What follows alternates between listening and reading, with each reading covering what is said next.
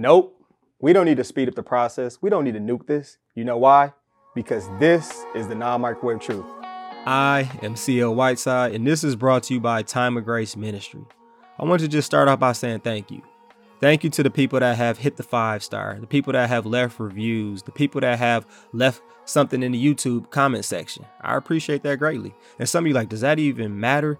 It matters from the standpoint of some people will base if they listen or watch the podcast off the rating, or they'll look at the reviews and it's like, all right, I'll actually check this podcast out. Because I'm not going to lie to you. If I saw a 2-star, I'm not going to watch it. I'm not going to listen to it. Like, our time is just too precious. So I appreciate the people that have written reviews, hit the 5-star. Hallelujah. And if this is your first time tuning in today, don't even worry about hitting the 5-star, because I know some of you like, man, you got to earn my 5-star, and I'm cool with that. We cool with that. All right. But tune into a couple episodes. And if you rock with the podcast, hit the 5-star or leave a review. We appreciate that greatly. Because at the end of the day, we just want more people to hear God's word. We want people to hear the non-microwave truth, that we want them to hear God's truth. Now, enough of that. Let's get into our first world problem today. Our first world problem question is this: what version of the Bible do you listen to and why? Some of you are thinking, I don't even read the Bible. Well, we're going to talk a lot today about why you should get in the good book. Why should you get in the good book? But in this first world problem, I want you just to think about, what version of the Bible do you use and why? Now, I use about probably 4 or 5 different versions, but the main one I think I use, or what my Bible app is set to, is the NIV version. I think that's just because that's what I grew up with. Now, the cool thing about the Bible app is that it allows you to highlight a verse and you can compare it to other versions. So other versions that I look at too are the NLT, the ESV. I think it's like the NASB 2020 and NIV UK. Like, it's just a little different. Like, it'll say something like, instead of saying return, it'll say bring back, which I think is just interesting. But yeah, I look at all those different versions, but the main version I probably use is the NIV. And I think that's just because that's what I grew up with. But I want to hear from you. What version of the Bible do you prefer? And do you know why you prefer that version? Let me know what you think. We'd love to hear from you on Instagram or Twitter. Handle is ChampionLife23. And then you also can let me know on TikTok or YouTube. Leave it in the comment sections. What version of the Bible do you use and why? And this is our first world problem. It is dinner time.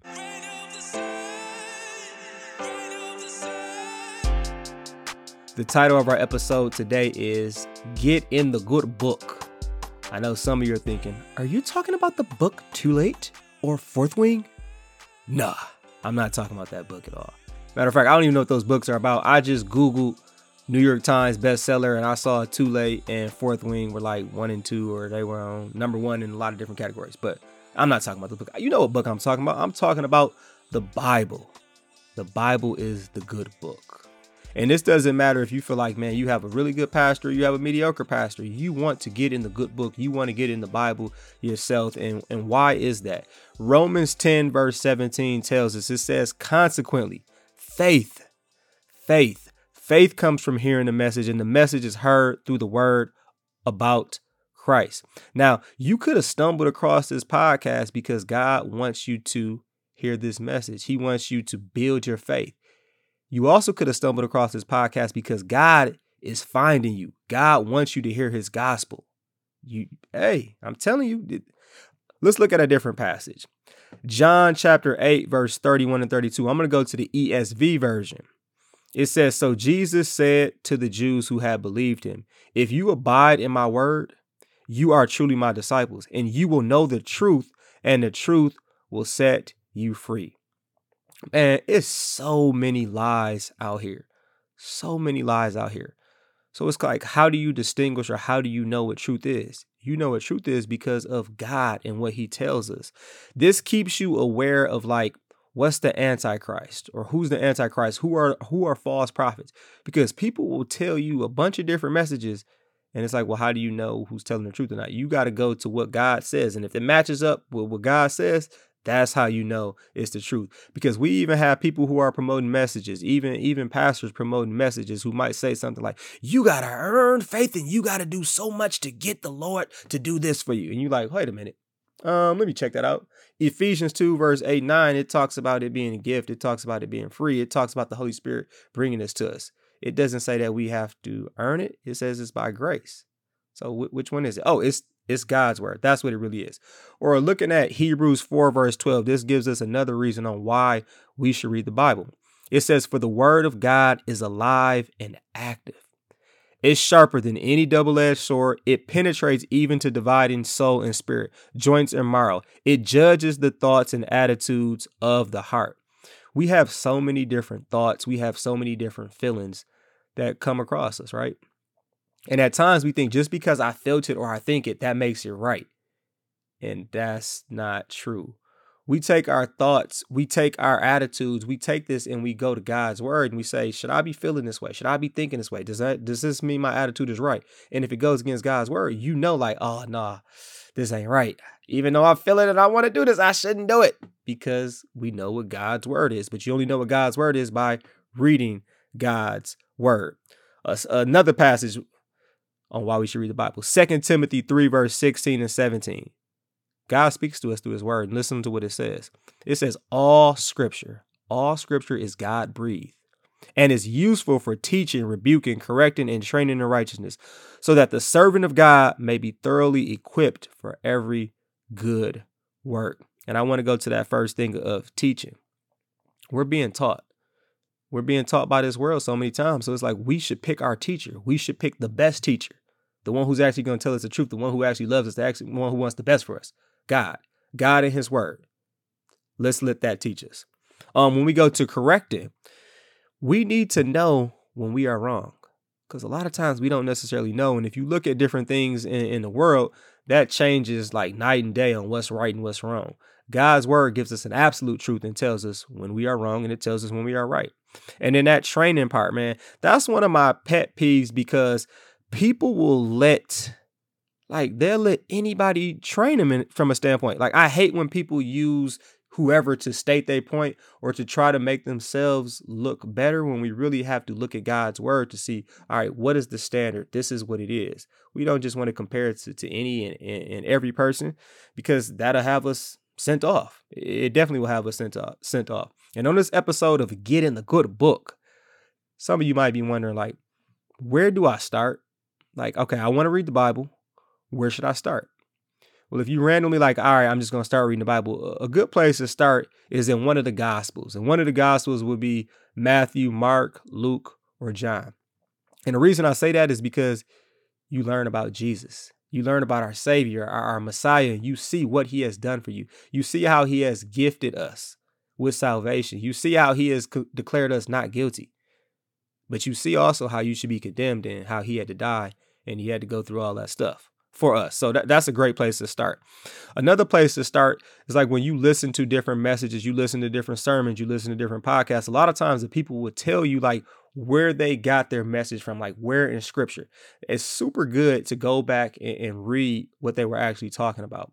And that's one of the reasons, if you look at the notes on this podcast, I always try to put where I got the scripture from so that you can actually go read it for yourself, because God might talk to you just a little different way, and that still could be 100% accurate and right. And shout out to Erica for telling me to do that. Putting the passages in the episode notes. So yeah, always go back and read that and read it for yourself, because it's a good practice to get involved in. This is why it's good to listen to different godly messages, because when you hear those different messages, that gives you a better chance at getting the scripture in its entirety, because most of the time people are not going to use the exact same scriptures. And then also, let's say they only use like a verse or two and you're not sure about, like, man, is that the way they were supposed to use it? You can go read some verses before and you can go read some verses after it to gain more context. And a lot of times it'll even have a reference note in the Bible where it says, all right, you can find this being said in this place, or it gives you more clarification. So that's just another reason to look at different godly messages and look at the Bible in its entirety. And then also to think about the Bible app. The Bible app is very good from the standpoint that it can be short and sweet and to the point. You can get a verse of the day that you can just go through every day, a good practice, good habit. Pastor Mike was on there July 15th. Go back and listen to it. 2 minutes. It's a 2-minute little blurb, 2-minute summary. He broke down the verse. Awesome. It was good. Pastor Mike Cole, I think he does one take It probably only took him one take to do the video he did. Sometimes, man, I'd be sitting up here taking 4, 5, 6, 7 takes, but that's a topic for another day. But yeah, the Bible app is super good in that way. And also with the Bible app, you can also compare the different versions, like I mentioned earlier, to see like, oh, this version says this version says that. It's pretty much the same thing. But actually, I understand this version better though. So that's just something to check out. And a big thing to do when you having conversations with people and they start quoting or saying certain things you think are biblical, you should just ask them like, okay, where do you find that in the Bible? And a lot of times people can tell you like, hey, you find it in this section, you find it in this portion of scripture, and then you go read it for yourself. And sometimes you'll see like, man, this is in here. Okay, I understand what they're talking about. And every once in a while you see or say like, this person took that out of context because I read the 10 verses before it and I read the 10 verses after that, and that's not what it meant. It did not mean that at all. But that's something to do. And like I was saying, I love to use the Bible app, and the Bible that I personally have is the NIV Life Application Study Bible. And the good thing about that Bible is it has tons of different notes in there. It breaks down the scripture and it tries to give you application on how it applies to today. Now, one thing I don't necessarily like is every once in a while, I'll find something that I'm like, doctrinally, I don't agree with this, or I don't think this is right. But what can I do then? I can go research it. I can go look at different things. And that's something where I think we got to compare to like people that are trying to lose weight. When people that are trying to lose weight, you know what they do? They get a trainer. They do tons of research. They get on YouTube. They out here Googling stuff. We can do that same thing with God's word. What are our trainers? Different pastors, people that you trust.